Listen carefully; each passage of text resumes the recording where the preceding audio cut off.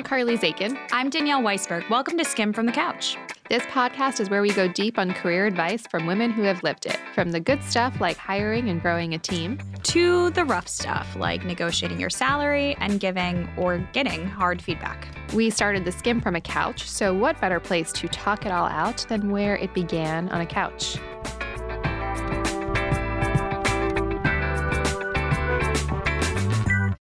Today, Elise Jordan joins me for our election special of Skimmed from the Couch, where we are taking a look at careers in politics.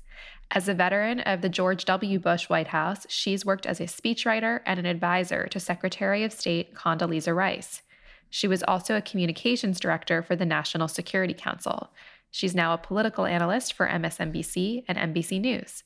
Elise, thank you so much for coming on the show today. Welcome to Skim from the Couch. I know there's nothing to talk about regarding politics, so it will be a very boring show. Thanks so much for having me. So I'm thrilled to have you here. We'll start off the way we do all of these, which is time for you to skim your resume. You know, I look back and I can't believe sometimes how old I've gotten so quickly. And going back to, entering the workforce officially right after college around 2004. And I had always been interested in journalism. At my high school, I started my high school newspaper, and then I went to Yale and I worked at the Yale Daily News, and I worked summers at a small town Mississippi newspaper, and as a researcher on the author Steve Brill's book about the aftermath of 9/11. So I knew I wanted to do something with journalism and preferably policy. And so then when I graduated, my former editor at the Yale Daily News had gotten a job in the White House Office of Speechwriting, and he recommended me for his position as he rapidly ascended. And I had luckily met President Bush a few times with my good friend Barbara Bush, his daughter, and he encouraged me to join the administration. And so it just kind of worked out in a weird way for a girl from small town Mississippi who really, whenever I had equated career success, the rich people that were in my orbit were doctors or lawyers. And I didn't have any idea about all of the great opportunities that were out there that aren't just traditional careers. And so going to Yale was really eye-opening for me. What is something, you've been a Googleable person for a while now. So what is something that people don't know about you?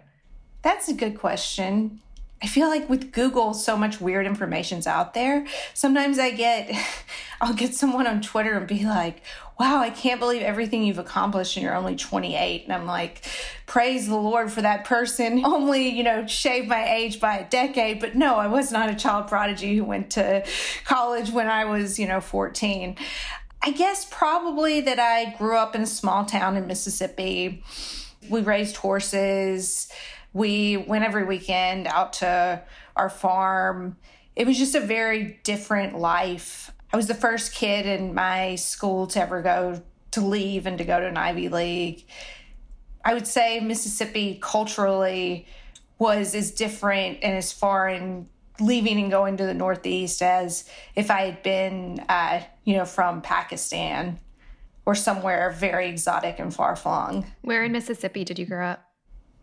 It's a small town, Holly Springs, and actually Shepard Smith is from Holly Springs. It's an interesting, small town of about 7,000 people. And when he goes down there, he's like Eli Manning, the football superstar, just, Shepard Smith, big deal. So when you were growing up, like as you're talking about, the life that you have today and what the career you created was not necessarily something that, you saw a lot of growing up. What did you think you were going to be? I always wanted to be a writer in some form. And I was always a super big reader. And so reading has just been something that's been so important to me ever since I was able to actually read, reading fine literature like The Babysitter's Club obsessively. I can talk to you about that for a long time. Just fun fact, I will interrupt and say I at one point volunteered on an online chat when I was 12 to be the expert on the Babysitters Club. The Babysitters Club was a great basis for teaching entrepreneurship. Look at you, look at where you ended up, work ethic. So I just really didn't know. And I almost feel like, I guess we got dial-up internet probably when I was 15 or 16. So that, like, the internet, like, opened up a whole new world of possibility just in kind of the information at hand and, you know, more than just a library that you could kind of turn to as a resource. And it's crazy looking back just how different things were, I guess. So you mentioned you made a friend at Yale named Barbara. Just so happened Barbara's dad had a big job. I want to kind of better understand how you got your foot in the door. There's obviously, you know, going to a school like Yale, I imagine it opened up a network and it opened up a lot of doors for you. But how did you actually get your foot in the door to get to the White House? So my resume ended up being circulated through presidential personnel, and any entry-level job that I could be considered for, that I was a possible fit, if anyone was interested, they would then call me up and have an interview, and you get vetted by the political office. And so I interviewed for a job at the Department of Education. I interviewed for an assistant job at Department of Homeland Security. I interviewed for the job in the speechwriting office, and the speechwriting office I got an offer from, and I wanted it. So it just kind of worked out. But the moral of the story is you just never know how life can be strange and who can help you out and who you're going to meet. I never thought, you know, coming from my background, that I would end up working at the White House right after college. I guess my career advice would be just to be open-minded and to seize opportunities as they come, because you're not taking advantage of the system. You need to make the system work for you. And I think that women need to be proactive about that and to recognize and to take opportunities as they come about. One of the things that all of us learn quickly in our careers is to make it, you've got to figure out how to manage up. How do you manage up to your boss? Now, most people's bosses are not Condoleezza Rice and President Bush. So I want to understand, what was it like to learn how to manage up in the White House? Well, I think I would point out that it was very layered, that, you know, my contact with, especially in the White House, with President Bush at a working level was pretty minimal, but I would be directly supporting his chief speechwriters who were dealing with presidential addresses every single day and presidential edits, which President Bush had a very heavy hand in and would line edit and go through all of his speeches and was very personally invested in his speeches and the speechwriting process too. But I entered at a strange time too. It was the height of the 2004 election. So it was a tight race with John Kerry, and there was the possibility that President Bush wouldn't get reelected, and it would just be a 2-month job. But I felt that it was worth it no matter what, because I believed in the administration and I wanted to be a part of it. In a normal White House, there's so many checks and balances. There are within a speechwriting office, for example, fact-checking, research, which I was a part of. I was also an assistant to the deputy speechwriter, and designed so that there are no mistakes and the finished product is flawless. And every single stat is vetted throughout government, through any figures about the money, goes through the Office of Management and Budget. So you end up working with so many different branches and facets of government by being at the White House. And it's important to build relationships where you could get the information you needed quickly. People are very responsive because you are the White House, but it really taught me a lot about learning how to interact with so many different players all around the United States government. Obviously, as a speechwriter and as a comms director, you've made a career about being an expert at communication. What is your advice on how to become a strong communicator at work? I'm so shy for so long, which probably seems strange to say, but I remember being at a meeting in the Situation Room, and I think it was on, Pakistan comms in a situation that had come up. And I was the one who had actually prepped the presentation, but I was sitting at the back of the room and I was just so nervous. It was so hard for me to find my voice and to speak. And weirdly, doing television commentary actually helped me so much with public speaking. But I think it's just so much about women needing to put themselves out there and not hesitating to speak. And you look at the contrast just instinctively in women versus men when it comes to public speaking dynamics. You just look at how women respond differently to men yelling over each other. And in a workplace, sometimes women aren't rewarded for necessarily having more decorum, but it's just figuring out how to use the situation to your advantage. And one of my good friends, Jennifer Palmieri, she's written a book that deals a lot about this. And I would encourage every woman who is interested in communicating more strongly at work to check out her work. But she talks about the need to promote other women, and so that women aren't silenced, and how other women can hold up other women at the table too. I cannot tell you how many women we have had on this show who have described themselves as like, well, I'm actually pretty shy. I'm actually pretty introverted. And yet you're on this show because of your remarkable career successes, as are many other women. But how do you literally force yourself in the moment to come out of yourself so that you do get in front of the right people, so that you do communicate effectively and ultimately are able to rise in the workplace? And so when you look back at like who you were, as somebody, very young in their career, what are the tools that you use to do that, to overcome the shyness? At the time, I had a hang up over my accent. I loved my Southern accent, and it just is not going to go away. Quite frankly, it's not going away. It's just who I am. And, when I left and went to college at Yale, it was definitely heavier, but I was, it would be a source of commentary sometimes, not in probably such a nice way. And so I had a hang up over that, which what to have a hang up over? It's not that big of a deal. But I think at the same time, I just kept charging forward and not letting it bother me, because this is who I am at the end of the day. And I'm not going to be able to ever fake it and pretend to be someone else. And I kind of think it's just so important to embrace who you are, to appreciate who you are, to know your background when you're getting started out, just because you're always going to feel so inadequate and like you're cheating and like you don't belong and like you're a fraud.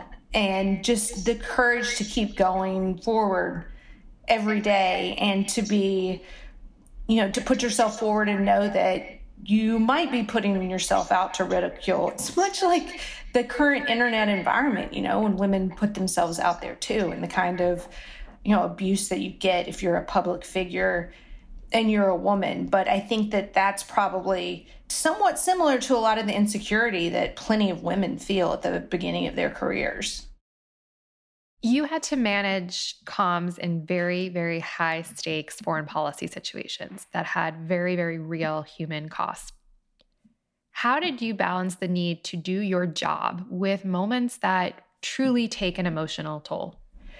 I frankly think it's good for policymakers to feel the emotional toll and to understand the emotional toll and to understand the stakes, so that they aren't just communicating standard talking points devoid of the humanity of what they're talking about.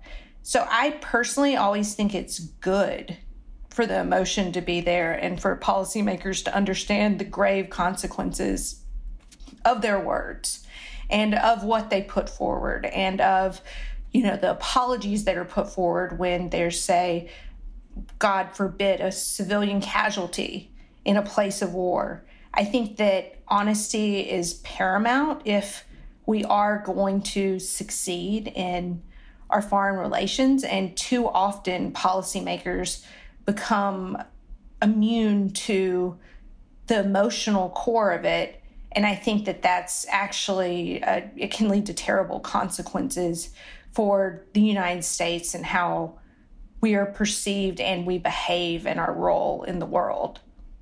What was the hardest day for you in the White House? Around the time of Hurricane Katrina, that was really the toughest stint. The reports are coming in. It's over a holiday weekend, Labor Day. The situation is clearly becoming pretty bad, and I'm part of a team that's assembling information and stories and trying to write the eventual speech that the president would give talking about the event. And it was just really heartbreaking to watch how it unfolded. I would really contrast President Bush's response and his humility and immediately taking responsibility for the government's shortcomings to other leaders. I think it's very important to step up and to admit when things haven't been going as well, and so that you can correct course. But it was very hard to realize that so much human suffering was happening, and seeing how the federal government, it just took a minute to catch up to the dire happenings on the ground. We've talked a lot about burnout on the show and how to really just like take care of yourself as an individual. You know, obviously most people are not working in jobs that necessarily have the same high stakes as being in the White House, no matter what the administration is or who's in the White House. What is your advice around how to protect yourself when work feels and is all consuming at all times? I think number one, exercise and how you eat and how you physically take care of yourself. I can't advocate strongly enough that if you're going to be able to work at a high level and perform at a high level, that you can't just, let yourself go on some level just because of the way I can't perform when I'm just eating Bugles and I'm trying to survive on very little sleep. You have to do everything you can to make that little amount of personal time count. At least that's for me as someone who really loves to sleep and knows how my brain just shuts off. Also, I think that it's really important to have your separate life, your separate interests, your separate loves, your separate passions. Mine are reading, animals. Obviously, I love politics, but I think that political jobs can be so all-consuming that you do need to step away. In Washington, it can particularly be hard because everyone works in politics. So I think that anytime you can step away, and there's just too much emphasis in American culture overall that if you aren't working 24/7, if you aren't available 24/7, that you are somehow a, quote, bad employee. And I think that any way you can fight back against that by being a good present employee at the times when you're supposed to be at work and then having your own full life. I think that that's how you ultimately become better at your job and at your profession. You lived in Afghanistan for some of your time working on the National Security Council. Talk to me about what that experience was like and how that ended up impacting you, both professionally but also personally. I also was in Iraq for different chunks of time helping with our press operation when there was an Iraqi election and helping get reporters around the country. And then I spent more time in Afghanistan, and it was really incredibly defining and influential just in how I see the world, how I see how the U.S. government operates outside of Washington, and really just, Americans going out into the world and what our impact is for better and for worse. And those are the kind of jobs that you're you are working 24/7 and it is high burnout, and you're eating with your colleagues, you're sleeping in very close quarters, there's nothing to do because of security, really. So you do end up spending most of your time working, but it's an incredible experience to see how passionate so many different people are at their jobs and at, the mission, and how, leadership at that kind of level, observing the head of ISAF, the commanding general, and how you run an organization that is so far-flung and with life or death consequences, really was the experience of a lifetime. Administrations obviously come to an end. And after the Bush administration came to an end, you had to consider new job opportunities. How do you think about those next steps? What happens when you don't have any idea what it is you want to do next? Put us in your mindset.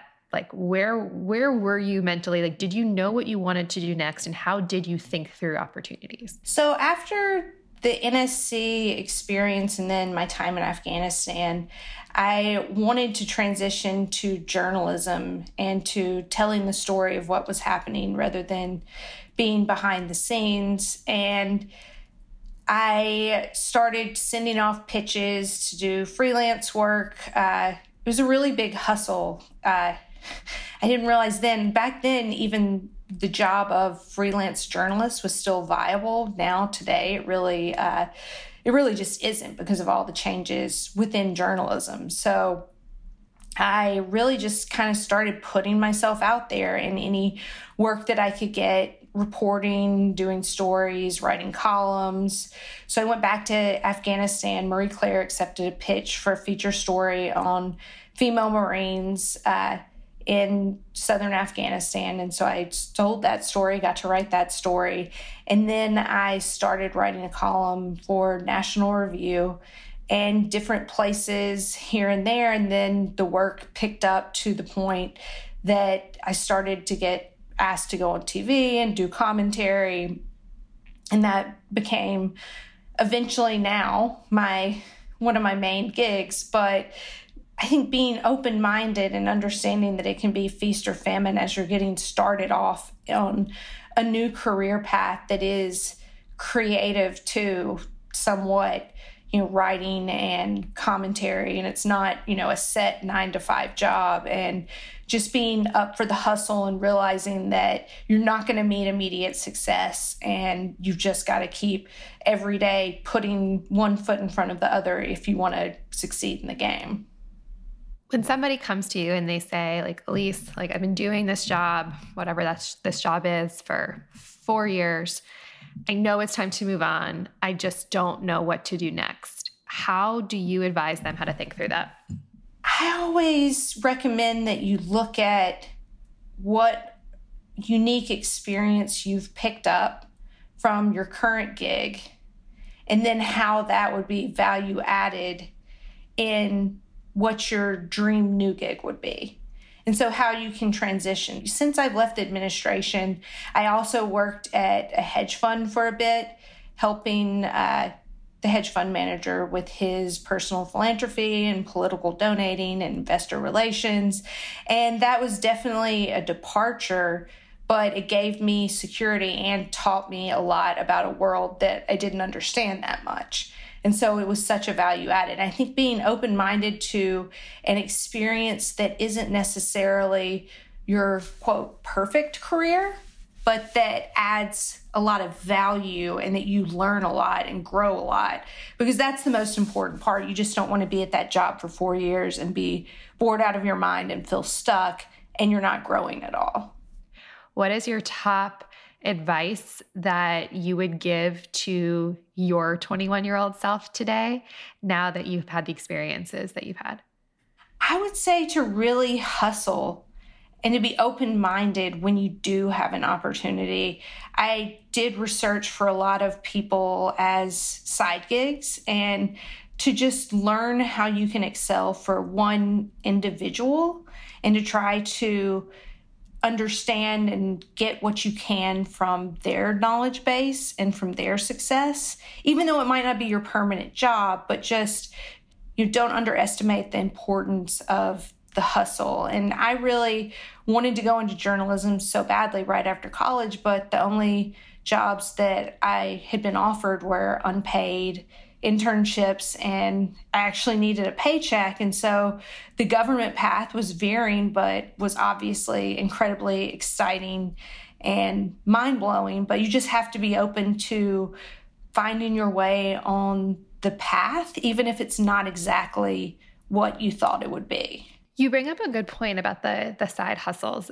There's a lot of more opportunities as side hustles that are non-paying than paying. And when you are just getting started out, when you were just starting out, you know, you're being open to everything and you're trying to just like take opportunities as they come up, and an opportunity comes up that is not paying and it is meant to be done on the side. Do you advise somebody to take it or no?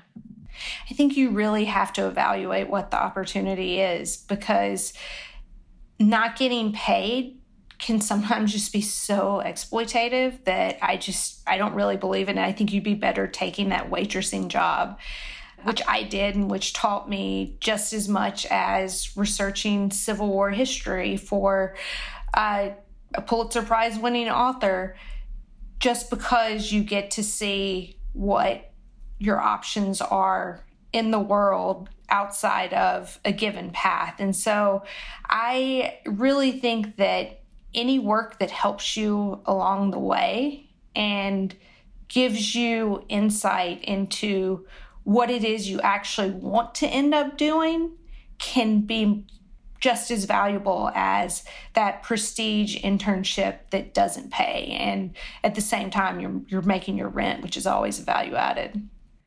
You also, after the administration, worked on a presidential campaign for Rand Paul in 2016. A lot of our listeners, especially in today's climate on both sides of the aisle, want to get involved in politics, not sure how. What is your advice around getting political experience and how to approach getting that exposure? Politics, we're at such an interesting inflection point because it is so accessible for anyone to get involved at the local level. And I think that there's so much that women who want to get involved in politics, there's so much opportunity just to volunteer and to start contributing in some way, shape, or form that I just didn't realize before I was actually in politics. And so you can pursue it as a concerned citizen, as more of a hobbyist who is, a way to pursue your political passion, or you can use it as a career, but you can use the volunteer opportunities and at the local level to get involved and to get in the game. So I love that, almost like writing, there's a really low barrier to entry and you can play a part in the political process just by putting yourself out there. Are you ready for our lightning round? Okay, sure. Morning person or night owl? Morning. What show or movie is the best representation of what your job was like in the White House? Probably the political satires, along the lines of, I don't know if you've seen the movie War Machine, but it was based on my late husband's book. And I thought that was a really good satirical depiction of what policymaking and war on the ground in all of his sadness, too, is like. So War Machine starring Brad Pitt. You had me at Brad Pitt. What is the worst professional mistake you've made? Oh, how many? I've just got to think. Anything I've ever gotten wrong and have had to have a correction. Is there one that really sticks out? Well, it wasn't really that bad, but it just bothers me because the story had gotten so much traffic about Melania's plagiarized speech at the 2016 convention. And I actually understated the amount of times that Michelle Obama was plagiarized. So we had to have a correction upping the amount at the bottom of the story. And it just bothers me because it got a lot of traffic. And I hate that the beauty of it had to be ruined by my dumb mistake of not counting all of the instances correctly. Last time you negotiated for yourself? oh, it's happening soon when I'm up for contract with MSNBC and NBC. It's a yearly process. And, if you get invited for a speech, if you get asked to do a one-off task, you're always having to advocate for your value, and it can be very uncomfortable. And one time I was approached about a short-term job that was fascinating and really would have been awesome, and it was kind of the thing you would want to do for free, but I was around a peer mentor, male, and he was like, why are you offering them that amount? You should triple it. And so I did, and sure, they accepted it, and it just was kind of a lesson that you don't want to be too extreme and greedy, but at the same time, as Mika Brzezinski says, know your value. Yep, I agree. Okay, well, Elise, thank you so much for joining us on the couch today. Congratulations on upcoming baby. Thank you.